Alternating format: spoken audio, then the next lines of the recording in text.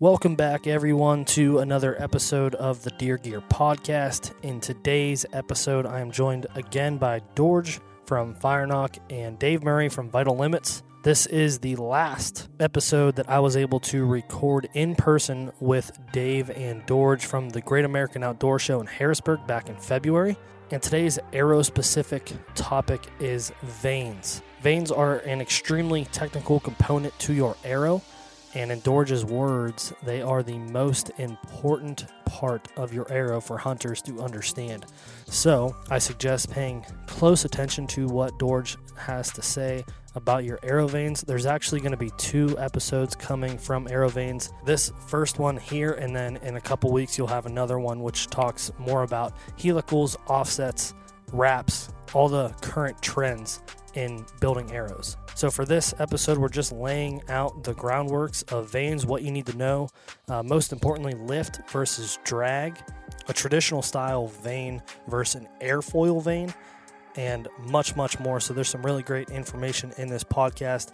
I hope you guys are getting some value out of these podcasts. I know I am learning a ton, and it has me rethinking my entire bow and arrow setup, but it has me excited to finally get the most performance possible out of my setup. So without further ado, let's hop into today's podcast.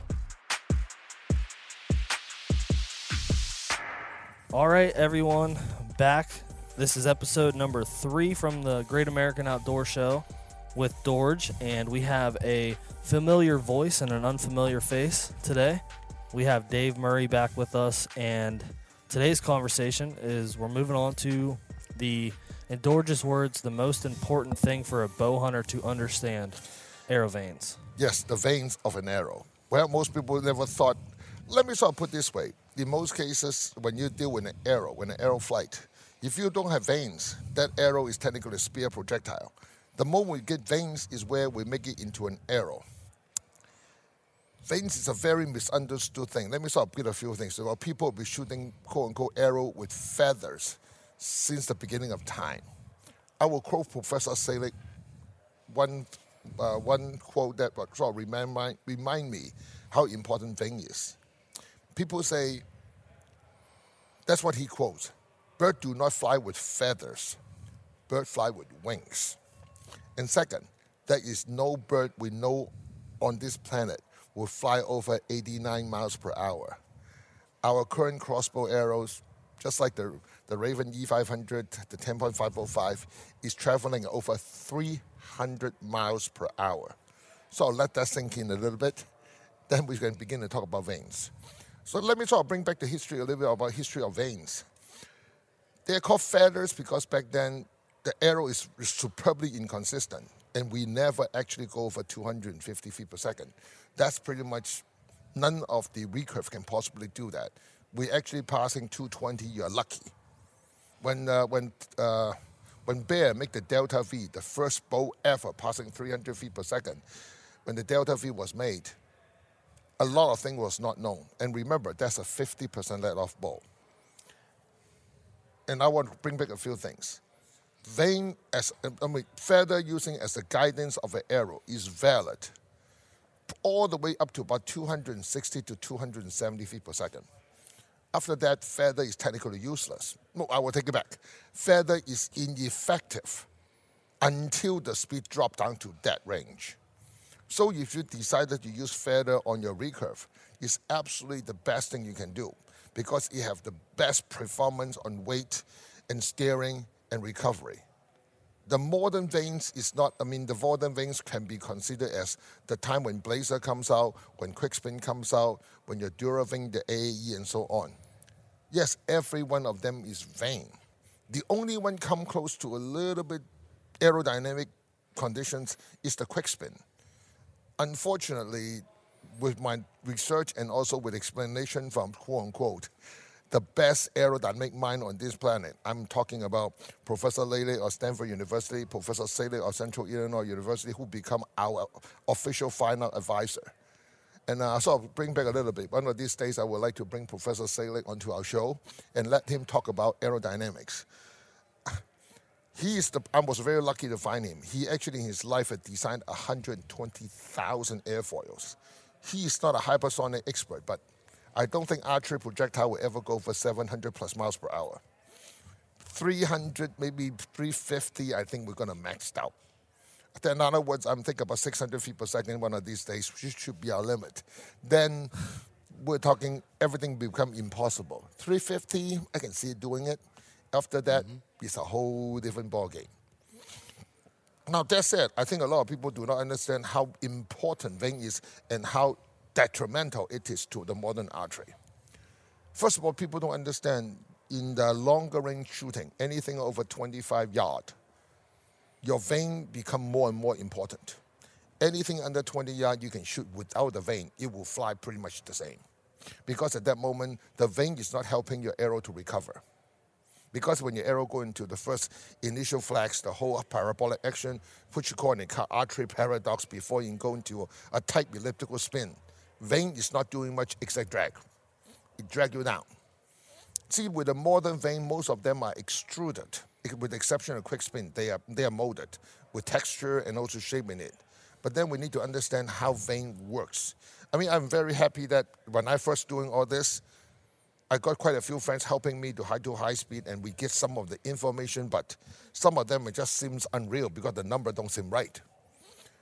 Then we finally find out that in most normal archery, the vane don't turn until it's about 5 to 7 feet in front of the bow. I mean, we're talking the normal vane, I don't care how much helical you put in it. That's the norm. And then you put offset, helicals. I mean, of course, straight vane would turn less. But then people say, oh, the vane turn left, and then the vane turn right.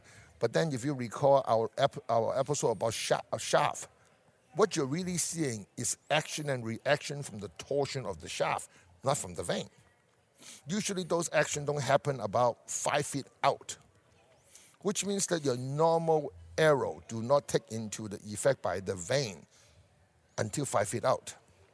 And then when the parabolic action recovered, now the vane is going to providing the rotational force to the arrow to give it the stability needed as you travel longer. But in the process of providing stability, you also drop energy as drag. And one of the most horrific thing about vanes when you hunt is that they make sound. Most people just do not know how loud vane is. I mean, vane is not that bad when you're shooting about 260, 270 feet per second.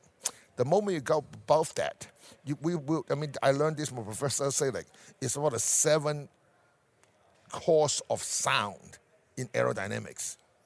Vane got all of that. The more offset, the more helical you got, the worse it is. One of the number one thing is fluttering. So a lot of times you find out, this is easiest to find out how good your setup is. Get your buddy to shoot with you, go behind the barn and let him shoot past you. So in other words, 20 yards away from the shooting, and then let it pass you 10 yards away from you in front of the target. You will recognize how loud a vane is. George, can you explain something on, I touch on this a lot, would be crosswind signature. Oh, yes, that was a good one. That's a big deal because not only is it in terms of like accuracy, but also stability to the shaft, because when you have a greater crosswind signature, the shaft can become destabilized more in flight despite the accuracy end of it. You lose energy. Oh, no. That actually is about the worst condition that people don't understand. And they don't think of it. Everybody talk about, how thin the arrow shaft is and so on. Remember, we are dealing with subsonic right now, which means that when an arrow at 250 feet per second, we're going to say 250, passing through the air, the action and reaction of the vane to the surrounding area. That means when an arrow passing through the air, how big is a disturbed air column? That's called a crosswind signature. Okay. So think about it. If you throw a spear of, say, finger thick into the air and passing through the air, the air that disturbed is going to be of the finger plus maybe 5 to 10%. In the case of a feather at 250 feet per second, when your arrow, if the arrow is not, assuming we're talking everything here, is not when the arrow is in the archery paradox, that feather will give you a crosswind signature about 5 inches. That means you got a column of air about 5 inches diameter that's affected by that vein.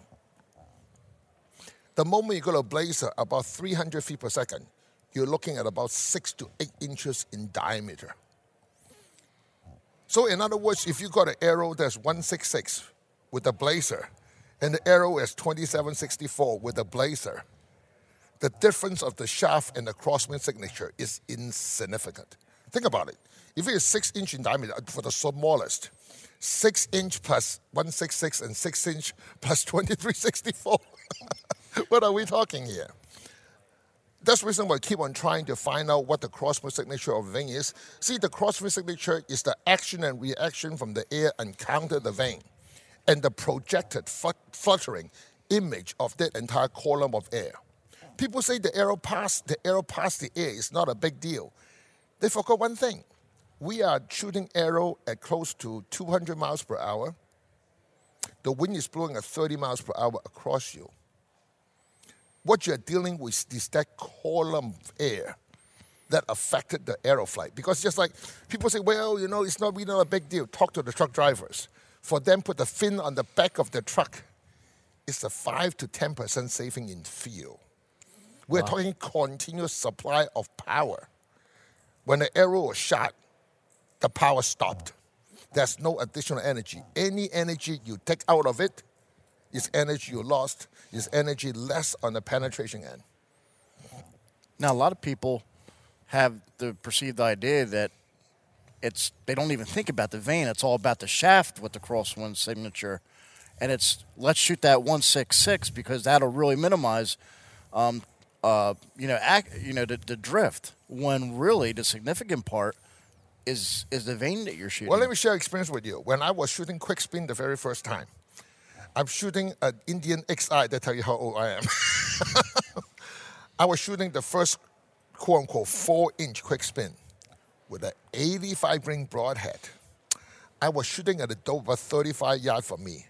The moment the arrow go forward, the moment the arrow caught the wind, the arrow goes sideways and slapped the deer. I say, this is the latest and greatest vein on this planet. Until later I find out the crosswind signature of a quick spin is closer to 12 inches. When you got a 12-inch signature, that means now I've got a parachute at the back of the arrow that's about 12 inch in diameter with only an 85 ring leading. So the moment the wind catch it, that whole thing just flipped. That's where the crosswind signature is so critical. Now, blazer, to be fair with you, when I first saw blazer, I didn't understand it. And with the help of Professor Selig, I understand the micro texturing of the blazer is one of the most beneficiary of all modern veins. Now, quick spin have tried to do something on that. Unfortunately, I don't think they get it right. That's the reason, because the crosswind signature pretty much tell me how good and bad a vein is supposed to perform. Well, with our wind tunnel testing, we find out that, this is going to blow your mind. With the AeroVein 2 that we have, which is like this right here, this is a larger model of it since we're doing video. That's one of the vein in larger form. On a normal 246 shaft, the crosswind signature of this arrow going through the air, even at 400 feet per second, is about quarter inch from the tip of the vein. That's the size of the crosswind signature.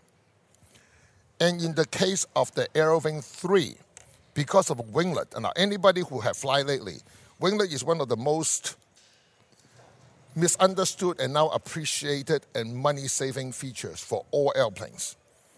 As I will quote Delta, they saved $1.2 billion a year on fuel based on the winglet they add to all their planes. Jeez. They tell you. Wow. Now, in the case of the crosswind signature of AeroVein 3, the winglet plus 4 millimeter, that means this is the size of the crosswind signature you get with the AeroVein 3. In other words, when we talk veins or wings or any form of feather, the moment you pass 260 feet per second, the crosswind signature become more and more critical. Okay. As you increase the speed, aerodynamic become the most important thing. As Dave did a lot of high-speed camera testing and research for me, we found out that the crosswind signature is so critical, which is why, if you're able to find a broadhead or able to tune the bow correctly with this vane, we're talking at 130 yards, at 35 miles per hour wind, your arrow would not be a quarter to half inch off from where you aim. With a broadhead? No. Depends on the shape of the broadhead. Okay. Because see, when you say broadhead, everything goes out the window. Because now we need to save all this broadhead stuff in the broadhead section. Because you tell me, how many form and shape of broadhead out there, and you tell me they all the same? No. That's a rabbit hole so deep. It's not a freaking rabbit hole. It's a rabbit labyrinth. So what are we to a point where we can talk about what led you to develop a vane? Oh yes. First of all, I will tell you the history or the fun history. Of course. AeroVane 1. Oh, Not many people realize that, but this is a 2, that's a 3. Right. There was an AeroVane 1, which is kind of comical. Yeah. Well, I figured that, see, this is how the whole AeroVane feat come about. I mean, of course, that Doe incident in Martino State Park is sort of like, this is bad. Something's wrong. No, something's totally wrong. This is supposed to guide the arrow, make it spin, and then you get perfect penetration deep.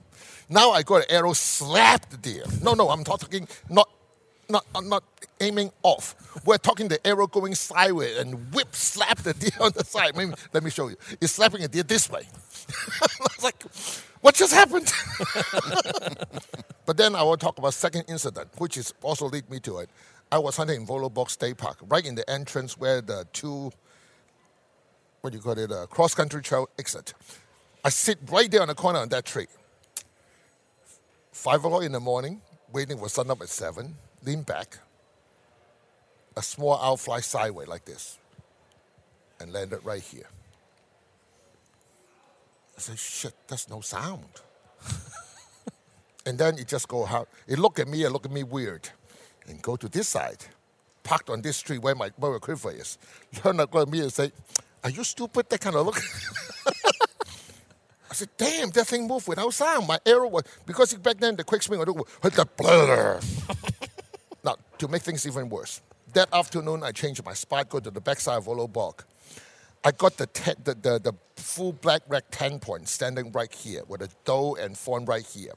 I'm shooting going downhill. I'm exactly about 25 feet up because I know my tree lounge. I'm looking at the airplane and the snow is going this way. And I was just thinking about the incident. I said, if I shoot at that deer, I would slap it. I would never make it. It's 35 yards from me. I should have shoot it with absolutely zero problem. Are you shooting a compound at this point? At that moment, shooting a compound, believe me, I was shooting a Matthew Q2. That's how old it gets. The wind was drifting. The deer is here, the doe is here, and the fawn is here. If there is no wind, I even go so far to shoot a musky glue on 4-blade. I know I'm not going to make it. So after all this happened, I got a chance to work with Jeff Bailey, which is a very good friend of mine and the pro staff of FireNock. And he said, well, you know what? Let's go think about how to improve on vane as all the boats are going 280 feet per second and up. Because at that moment, most people don't recognize it. They claim Q2 is shooting at 320 feet per second. Actuality, I'm lucky to get 280 out of it. Well, then I was thinking, okay, let's think about what we can do. Then I thought about everything, and then the sort of the inventiveness of me coming in. I said, okay, let's do an airfoil. And then we put a steering capability of plate on the back. So, yes, if you look at an AeroVane 1, it's 2 loops on it. The first one is an airfoil. The second one is a guiding rudder. What's an airfoil? An airfoil is defined as a piece of material when one side have a longer air travel distance than the lower side. Okay. The difference of the two make that piece into an airfoil. Okay. So any piece of material that when the air passing through it, when it's straight, will cause the piece to lift. In other words, dealing with Brunello principle. See the distance of, just like if you curve your hand, okay? This point to this point is the same distance. Mm-hmm. But the air have to go over this hump, which now have a longer travel. And the air from this point to this point is the same distance. The air is faster. Sure. So the faster side will now provide a force towards the slower side of air, would push over the faster side of air, cause this piece to go up. That's lift. Okay. Lift applied in any fluid, which means that boat will have lift. But water will have lift. So if you have a boat that is humped more on one side and strict on the other side, the boat will always go towards the hump side. Same thing with the airplane. The top of the airplane have a longer distance for the air to travel compared to lower. The moment I was thinking, well, this is pretty good way of doing it, because lift is a resulting force of air. Well, lo and behold, I built a wind tunnel test using 4 vacuums in a tube. It go crazy. We're talking 4 vacuums from a 4-inch tube to a 2-inch tube to a 1-inch tube to provide me an airspeed about close to 185 miles per hour. I still had that video on Waymo, I think. That's back in 2007. We found out the moment the air passing through it, there is no pressure on this part. So we put a pressure gauge on the end of the arrow. We're thinking that when you blow the air on it, there's going to be resistance, which is pushed towards the vane, right? Which means the vane is now going to apply the opposite pressure to the forward acceleration force. In the case of an airfoil, we see it minimum. But then at the same thing, instead using a circular lift process. No, let me step back. Let me sort of tell people what circular lift process is. Most people, when you put vanes on a shaft, each of the vanes are offset. That means you are dragging each of the vane. The resulting of the multi-factor drag causes the arrow to rotate. But if I use every single vane here is a lift, which means when the air hit here, the lift force is going to be here. When you have 3 even lift, the arrow will rotate. Okay. So in other words, that becomes what you call circular lift. That terminology was not used anywhere because, see, airfoil have never been used, quote-unquote, causing rotation of any flying projectiles. Well, which, of course, that's the reason that I own the patent to airfoil-based rotation on arrows. And that means anything that utilizes airfoil to turn will be infringed on my patent, and which is the reason there's no other thing out there that using lift. Now, what's the benefit of lift? First of all, lift is a resulting of a process, a phenomenon, based on the Bernoulli principle. That means when the air travel on the longer distance and the shortened distance between a piece of material, the longer distance travel will receive the lift from the opposite side. When you have 3 of them together, it will turn. I say, well, lift doesn't sound like much. Just think about it. That is the reason we're able to fly today with airplanes. Think about how much force it required the airplane to fly against gravity. That's where airfoil is so wonderful. Now, this process is what helps Aerovane spin faster. Ridiculously fast. Yeah, and when you implement the concept system and stabilize the arrow and give it these lift characteristics, then we start to see benefits. Oh, the benefits is phenomenal benefit. First of all, let me step back a little bit and sort of give you some idea what kind of rotation speed we're talking about. In case of feather and offset, a lot of times we're talking about 8 to 12 turns in the first 20 yards. With the first 5 to 6 feet of the arrow turning. That's how much turning a normal vane or feather-based projectile, up to about 280 feet per second. Anything over that, whatever offset of every helical you put on it, is useless. Because see, the more offset you put on, the more drag you got, the more the more dragging frontal force you need to make the arrow spin. Okay. But as the more you spin it, the more drag you got. So they're contradictory. So technically, if you look at a high-speed camera at any speed over 300 feet per second, I don't care how much offset, how much helical you put on the vane, and how long it is, you're only going to end up with 8 to 10 revolutions every 20 yards. And the number will only go low from there.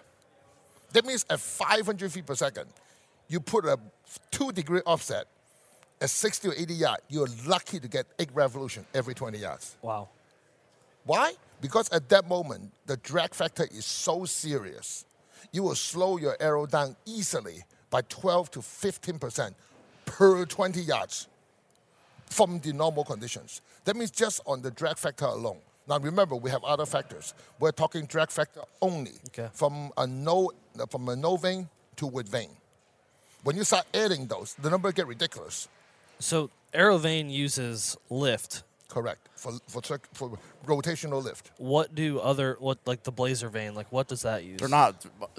Well, I want to make a point here, and I think you'll agree that anything else as far as helical is not really a winglet, which your process, you're literally putting a wing on the arrow, which they need drag to induce. In other words, 100% friction based. Sure. Yeah. When you use friction based, now remember when you deal with friction, the entire piece of material, just like when you hold a piece of paper, you blow air on it. As long as they are reasonably parallel, you got that. Remember, when it's doing that, it's robbing energy, creating sound. The more offset you got, the more you get. Because remember, even when you put drag on it, the piece of material is parallel on both sides. The turbulence on one side to the other, which exists even in arrow vein, but one is guided, the other is not. You got microsurface turbulence on both sides now. Okay. Which means that you got continuous drag on both sides. Now, let me go back to the original arrow vein one. It's sort of funny what I did. I make the mold, put the airfoil in the front and the rudder in the back, and I go ahead and polish the mold to extreme by paying more money. The first time I got the vein and bring to Professor Selig, and he was holding my vein. He was touching the vein. He said, why is it so smooth? I say, so it can glide through the air. He looked at me and chuckled. You know, you're flying, right? Yes. It don't work in aerodynamics. What do you mean by don't work? He said, the smoother the surface of an airfoil, the more it stick to the wind. It creates surface drag. That is 5 to 10 times of when you have texture on it. Oh, wow. You're actually adding friction. It adds humongous amount of friction. Well, That's then you pretty think, opposite of what you would think. That means every time you put smoothness on any airfoil, you killed it.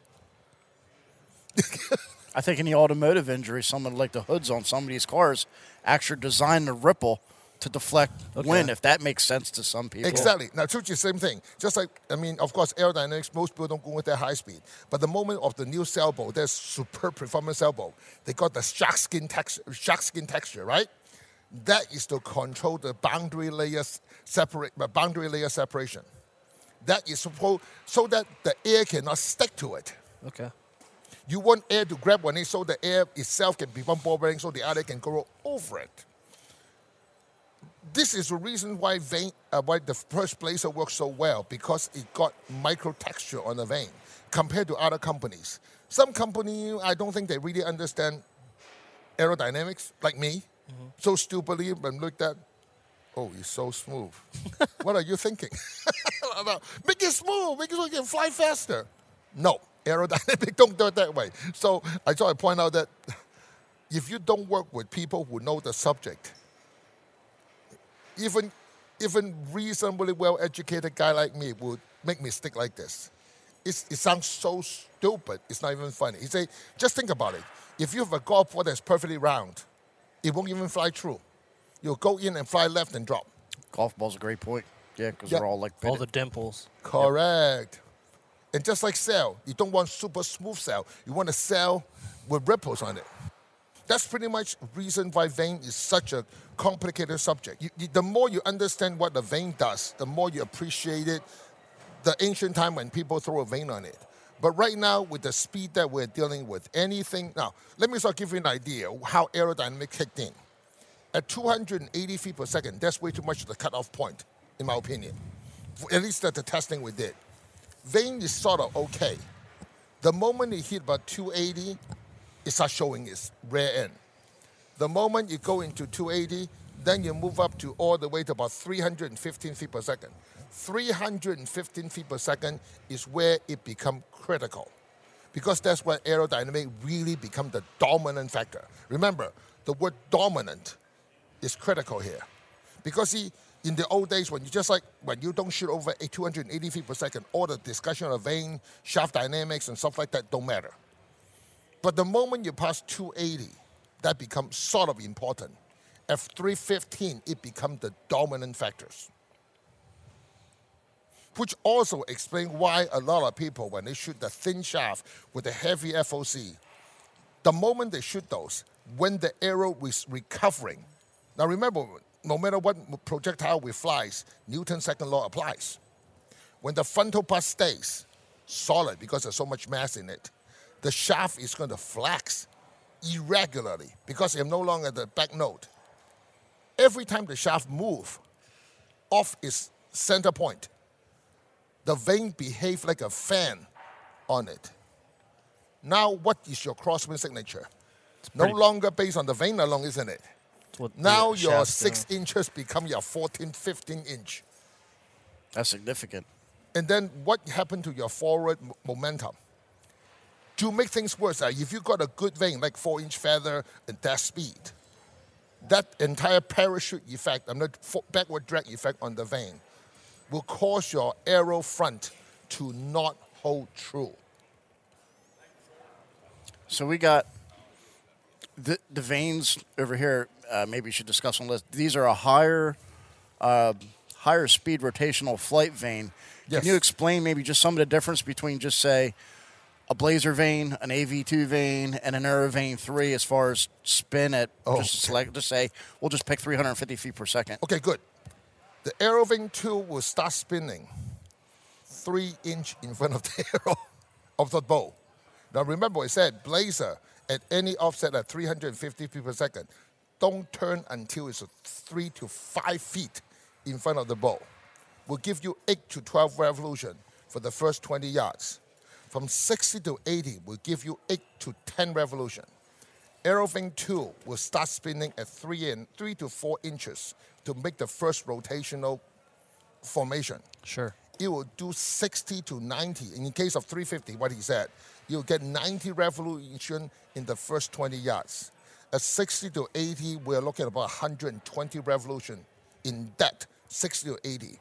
In case of Aerovane 3, it's about just under 3 inch, more like 2.5 inch. Aerovane 3 will begin to rotate. The first 20 yards, we're looking at 90 revolution. At 350 feet per second, from 60 to 80 yards, is doing 300 plus revolution in every 20 yards. So wait a minute. That's 30 plus times more than a Blazer, or in the case of ammo. Another thing, at 350 feet per second, if you shoot feather, the feather have zero effect because the feather will compress and the feather won't come back out until the arrow speed drop down to about 280 feet per second. Then the vane comes out, then will do its job. Sure. Because anything over there, the feather on normal constriction, 100% collapse. Sure. So it's nothing more than a clump of material going through the air. I think one thing to point out is these numbers are based on our arrow builds with a concept system. Had it not be, like I got a lot of guys that might want to put on Aerovane 3s, but it's on a standard arrow with, just insert. It might not be really well built, and it could actually work backwards, the process. Oh, okay. Let me sort of show you numbers again. If you got a Bissenberger with a Boning Platinum Plus, putting 3 Blazer on an arrow. First of all, did anybody know that the Blazer is not 120 degree even? No, the Bissenberger is not 120 degree even. I didn't know that. When you rotate that 3, notice the third notch. The arrow should flip like this way. Because the Bissenberger was designed to use on a Mako Nock with a 2219. So the moment when you flip to the third one, the Mako Nock with the space behind it, the arrow will flip this way. So right on the get-go, you are adding about 3 to 4 degree of off. Yeah. So that when you look at a Bissenberger index, it's not 120, 120, 120, but 120, 118, and 122 to help them. So if you use a Bissenberger to flush your arrow, that's your first number off. So that's a big no-no right out of the gate. Well, remember, this is a circular lift. If I have that, that means the arrow, when they rotate, I don't have a center point in them anymore, isn't it? Yeah. So if this is 120, this is 118, this is 122, this arrow is going to rotate like this. Sure. Not this. Yeah. Now, next thing you know, if you use a Bissenberger with a Bowling Platinum Plus, which is a glue, on a 2-inch blazer, your per vein glue is between 0.8 to 1.5 grain of glue per vein. Okay. Now, think through it. That means every single vein have a 50% weight variance. Sure. And if you have weight that's not distributed correctly and you try to rotate it, what do you get? You got an off-center rotational. Mm-hmm. Then if the moment you increase spin speed, those become more and more critical. That's the reason why I come with Aeroving in 2008. I have to make Aeroving jig in 2009 because we just cannot get it to stick right or fly right. Remember, we're dealing with most guys who shoot normal bow. At that moment, most of the guys shoot 290 feet per second considered speedball, which is nowhere close to what we are doing in this crossbow. I mean, the actual fact is that you can shoot a 10.505 at 520 feet per second. What do you think the drag factor and the rotational factor of this is going to be? Significant. Exactly. It's to the point of ridiculous. Then how do you, think about it, just on, let me sort of guide people who love the blazer, which I think is a fantastic vein. If the weight of the vein is critical, let me give you a hint of how off it is. If you shoot 2 blazer in clear and your cock vein is blazer American flag, do you know the weight difference? No. It's 100%. Really? Yes. It's 100% weight difference. Some of the blazers are even shorter and longer. Because they're die cut. Now, you need to understand when you deal with the blazer is an extruded die cut vein. That means you got a piece of material going through a die cut, going through extrusion process, and a die cutter is cutting that. That means how thick, how thin of that blazer is part of the process. Yeah. And when you start throwing paint, like American flag, tiger barb, and so on, that's weight. Yeah. But you also, since there's hot melt on it, you also create micro texture, uneven texture on each of those. So if you want an arrow to spin right, all 3 has to be 100% identical, even on drag. As you go higher and higher in speed, it becomes more and more critical. Now, this spin rate going higher, can you explain what that has to do with, and probably going to be in relation to concept system? We're going to probably dive down the gyroscopic precession rabbit hole. Yes. Which I think is, I mean, that's really where the benefit of these veins come in, is how we're getting this arrow downrange, not only quietly, but we start getting lift characteristics over the whole arrow. Absolutely. Before you answer that, can you, dumb down the benefit of more revolutions to... That's where Actually, the more revolution is not better if you shoot a specific luffed broadhead. Remember, all the traditional broadhead, even the new generation broadhead, you need to look at the crosswind signature of that broadhead before you put a high-speed vein on it. That's the reason it is much easier to use ordinary veins. Basically, you control the drag, which is known factor, onto a broadhead that's known. By not having rotation, that actually is much easier. Just like the first Aeroving and Aeroving 2. All my dealers who started this loved it until they put a broadhead on it. Mm-hmm. Because now the vein is trying to turn. The broadhead is trying to prevent it from turning. Now you got an arrow shaft that is connected to both ends. You got 2 masters with 1 slave. That's the reason Aeroving is not for anybody, for most people, until they understand what they're looking for. The fact is that Aeroving and concept arrows are really not needed by most until they pass the 280 feet per second mark. That's the reason most people don't recognize this. But then in the crossbow world, who shoot under 350 feet per second? No one. Yeah. Even the lowest, like R10 with the heavy weight, you still shoot over 350. Sure. Aerodynamic is a big deal. Now, let me talk about people say, wait, when you rotate so much, wouldn't you lose energy? Remember, we are not using drag, which is a continual loss of power. Mm-hmm. We're using lift. Lift is a resulting of a phenomenon. That is think about it. If drag factor will work, one of the best examples, think about it. When you go to Cancun, play your parachute, and you go up in the air, that's based on drag. So that you push the air into the parachute put down, the air come down, you stay there. But that is a continuous input of power to keep you up there. So in case of a drag-based system, it's a continuous robbing of power. But in case of aeroving, it's a resulting of a phenomenon that is not a continuous robbing of power. Why do you think a glider can stay so long in air? Same deal. We're using the aerodynamic efficiency and the aerodynamic phenomenon to keep the aero spinning. Now, I know there's some people out there that are, they're going to be like, if you spin the arrow faster, it's going to get worse. And I just want to make the point that because of the way we build the arrows with the concept system, we're able to stabilize the shaft to where when we do spin the arrow faster, it becomes beneficial instead of a hindrance. When you spin an arrow to a certain speed, like in case of AeroWing 3, I'll just give you a rough thing before we go. This is how the arrow travels with a normal vane.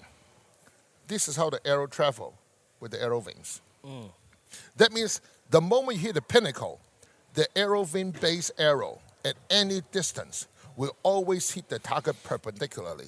We're talking 150 to 200 yards. If you shoot an arrow at a target, remember in Olympic, everybody is like this, so the arrow can hit it with arrow vane-based arrow at any distance. Yes, it's at any distance. The arrow hit the target perpendicularly. Which is huge. Yes. Think about it. If you are shooting an animal that's far away from you, say 90, 100 yards, you shoot heavy FOC, slow speed arrow. The arrow is coming out like this. The angle gets sharper and sharper. If you hit the animal straight like this, you've thought of aiming at the heart, you're going below the heart now. Yep. Because the animal at any time is going to stand straight. No animal going to lift slant themselves this way. And even shoot up and down. Theoretically, it would probably get worse if you were in elevated Correct. position. What's that do on crosswind signature, too? Because now you have the crosswind signature. Not only do you have side drag, but now you have wind hitting you on this part of the shaft. You got all kinds of stuff happening you didn't think of. So this eliminates a lot of it to where you got point and minimal crosswind signature, which is like barely anything on the AeroVanes compared to the others. Sure. But that lift, the way we're able to keep that up there, if we do this right, is it applies torque out to the end of the arrow. So we're able to keep it flat instead of have that dive down there. So that's where we're able to maintain the arrow being more horizontal. Correct. The arrows are always maintained horizontal, which means your longer distance shot. Now, this is another part that a lot of people didn't recognize, which I didn't recognize too, because most arrow, when they calculate kinetic energy on impact, it's based on mass times speed. What happens when you have rotational mass?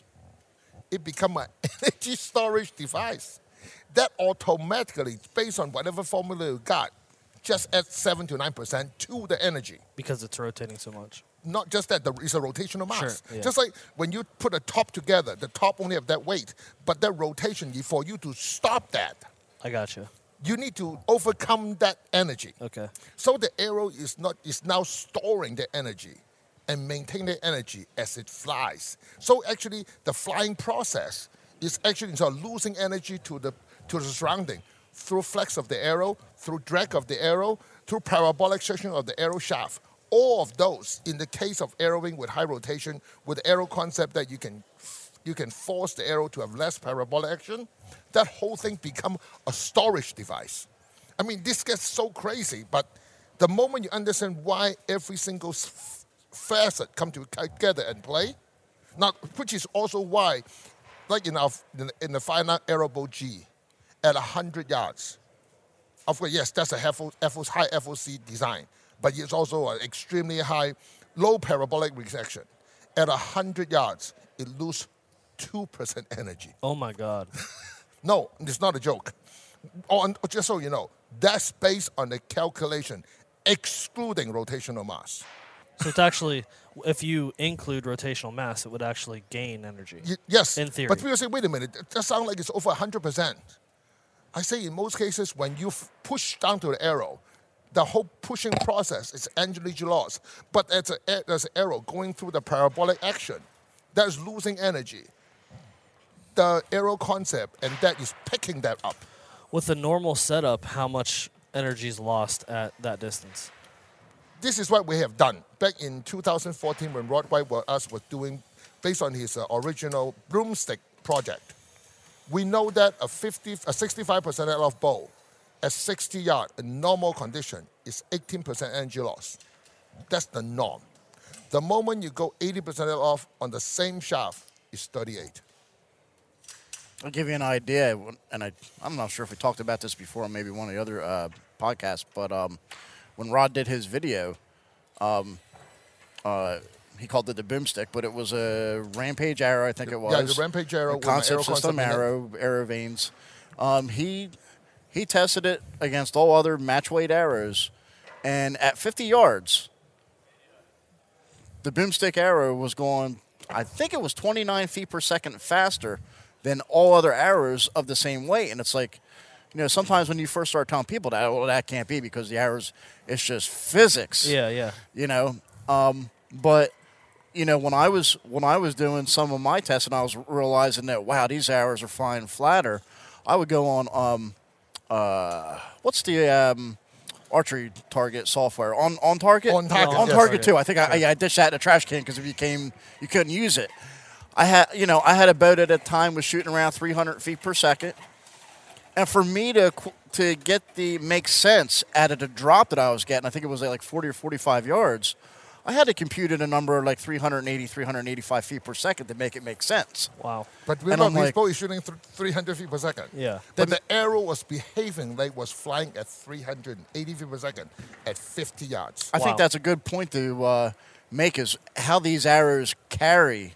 Correct. Versus when you go from a Blazer to AV2 to an AV3, then we circle on AV or Concept System 1 to 1.0 on how these handle downrange to the target. The further you get downrange, the more significant this becomes because we're able to retain more energy from the bow. And I think we used this term before as ballistic launch coefficient. We're able to retain this and put it downrange where you need it, as to where when you look at the archery industry as a whole, all these sales points of the bow manufacturers, etc., they're all selling on launch speed. The bow does 350 feet per second out of the gates.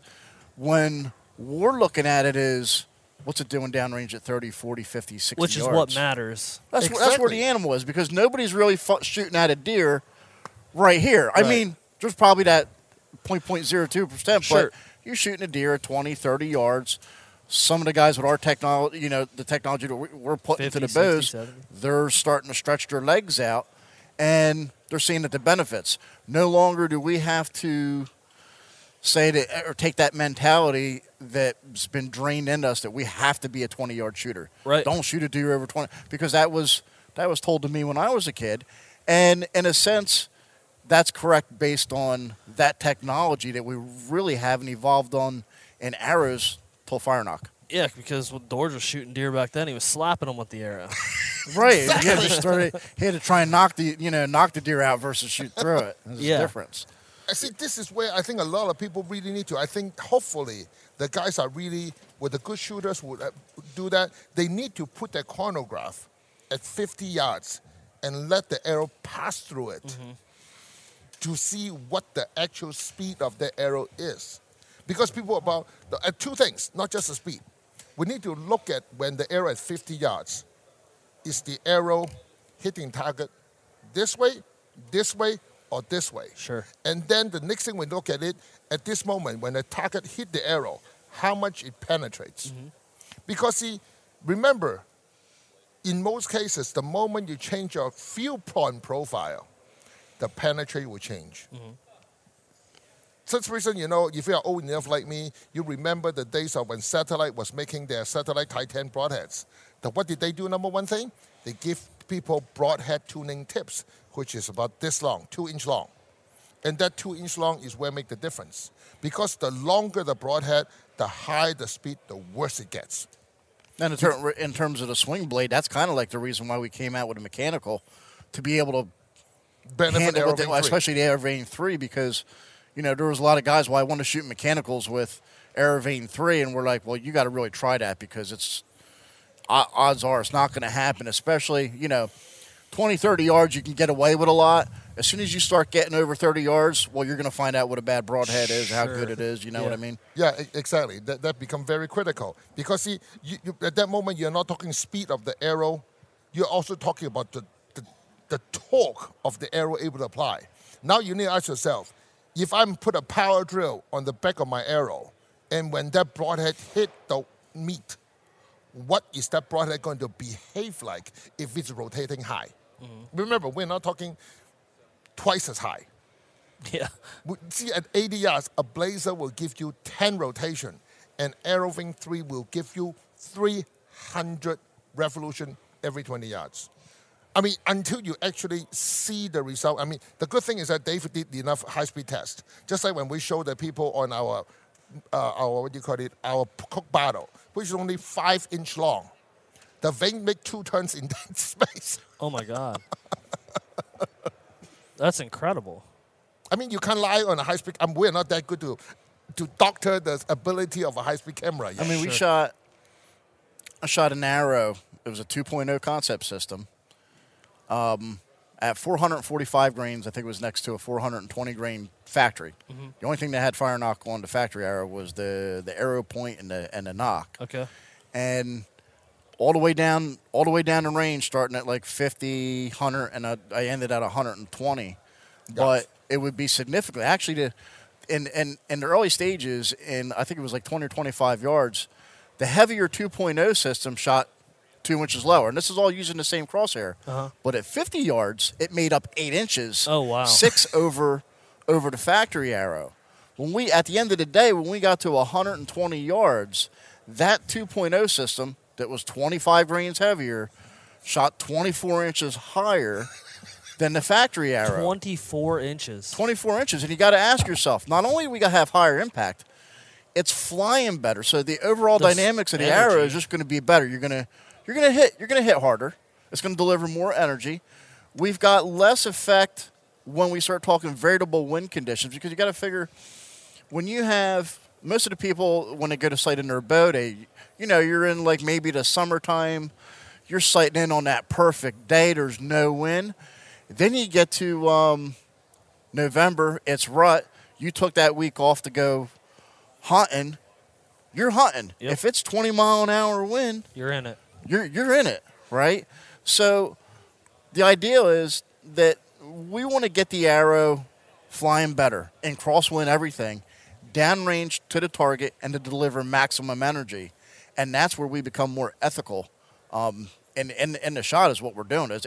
That's ultimately what every hunter wants is to have a better ethical shot for the animal. Now, remember what Dave said is based on a 300 feet per second factory on the same length. The new arrow is Aero Concept 2.0 with AeroVane 3. But that's crossbow, actually, that one. Oh, that's 380 feet. 380 feet per second crossbow.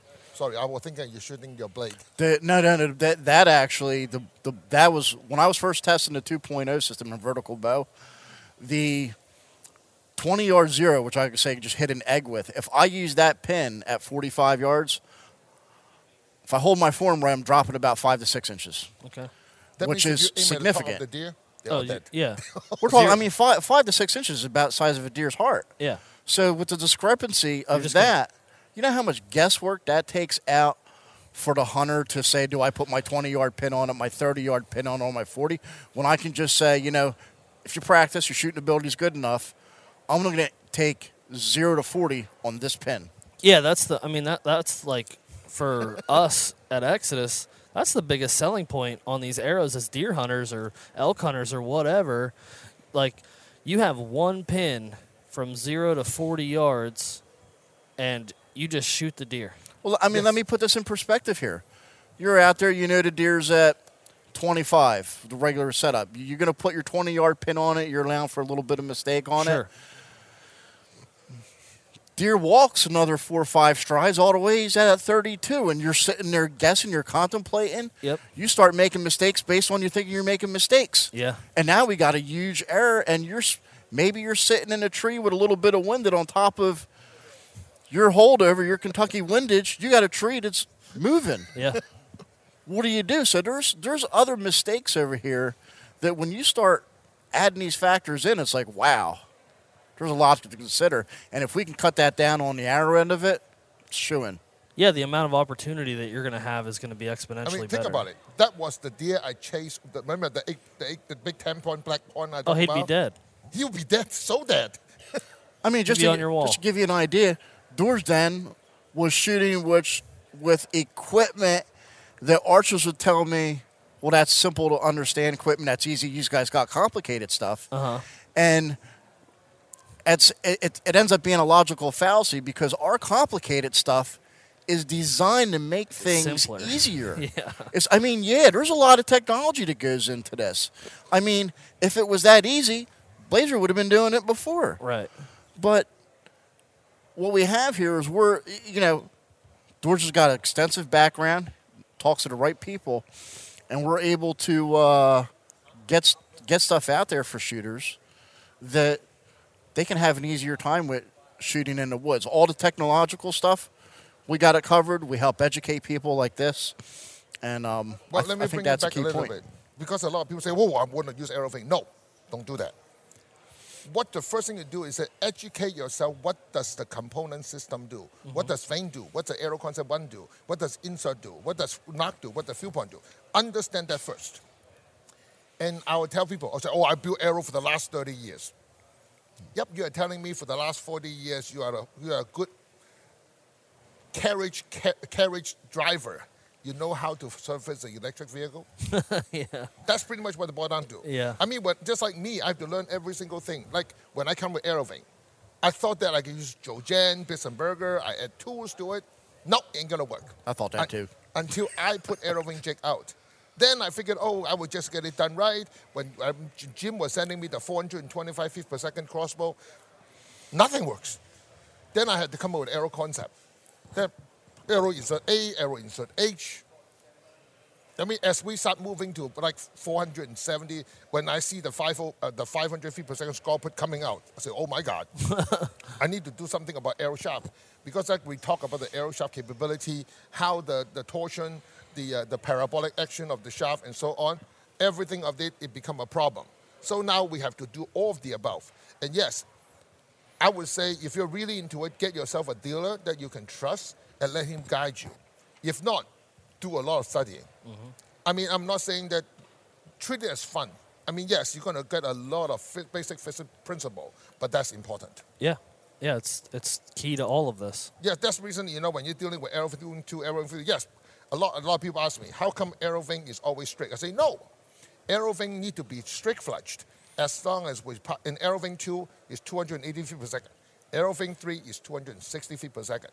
The moment you go below that speed, lift is no longer a possibility. Sure. That's the reason you offset AeroVane 2 or AeroVane 3 on speed that's lower, because at low speed, lift do not happen. Okay. You need to use drag. Okay. Which is offset, helical, you name it, you have to do that. Sure. Yeah, I think that makes sense. Is there anything else you want to cover? We're going on here on an hour. I do. We do not iron these in. I have lots. How do you get them in there?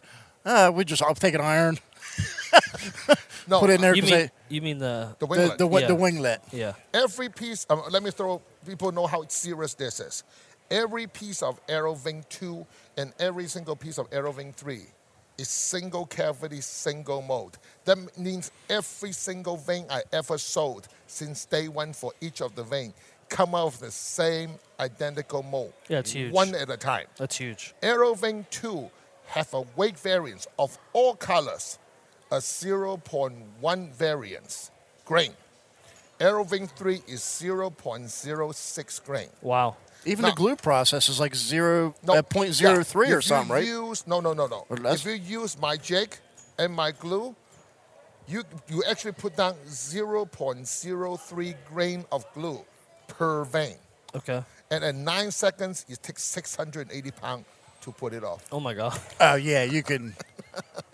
you gotta cut it. I mean, you can sit there with pliers and try and yank them off. If you did the prep work right on it, glue it. Yeah. I mean, even in like 5 to 6 seconds, You're cutting it off. I mean, Jim Burns, when he was in my office a few years ago. Video. Yeah, he was trying to use it, pull it with a plier. You'll rip the vein before you take it off the arrow. Yeah. I have 6, 7 arrows out of my last dozen that are just lost a vein from shooting it. Not with this. Now, a lot of people need to understand when they go to cold weather, this is one thing that a lot of people say, oh, Dodge, I shot a -4. I shot through an animal. All the vein broke. I say, just think about it. If you fly an airplane into a forest, how many wings you got? Yeah. Yeah, right. When this thing going through an animal, remember, this is, no, you do not know that. I'm going to tell you that. This is based on 89 durometer plastic. This is an airfoil. It's hard. When you go toe temperature, when you fly through an animal, that shock is going to break this. It is not going to break it in flight, but it's going to break when you shoot through an animal. Which but at that after point, that, does it matter? Right, at that point, the deer's dead, and you go buy a new arrow. No, you just refletch it. Oh, you may not know, when you buy arrow vein fletching, Jake, we have laser-guided system who put the vein back within 1/16 of a degree. Oh, okay. Well, then, yeah, just put a new fletching on it. Just refletch it. It's a great system. It's a knowledge-based system, but it's the benefits. When you understand it and then go to shoot it, so much more helpful. Yeah, I mean, as Jake always likes to say, any educated consumer is going to have a better experience. Exactly. And that's what this provides. Very simple. I mean, just like gluing process. I mean, I said already, if you got a Bison burger with a Boning Planter Plus, you're going to put 0.8 to 1.5 grain. We are putting 0.03 grain of glue on it. Yeah, that's like nothing. Look at the numbers. Yeah. 1.5 over 0.03. Yeah, that's a lot. Yeah. That's 500%, 5,000% difference. Sure. Yeah. Well, I think that's a good spot to leave off. We've gone absolutely. an hour here. I mean, when you come on the YouTube, I think a lot of people got a lot of questions. I'll try my best to answer. Sure. Yeah. This video will be on FireNock TV's YouTube channel. It'll also be on Exodus Trail Camera's YouTube channel. So what's next? Hopefully more veins, because I have more vein questions. Definitely. I mean, the vein is a very complicated issue because people say, why can't I do this? Why can't I do this? Remember, it's like you think, oh, I've got a best airfoil. So you can't put an F-16 airfoil on a Hercules and vice versa. Sure. The airfoil have to work with the fuselage. Think about it. Your shaft is your fuselage. This is your airfoil. It's your wings. Yeah. Sounds good, guys. Well, we got to get ready for the show. Last day here. Been a long day. It sure is. Long week. So let's have a good show, and we will talk to you guys next time. Yep. All right. Good to be here.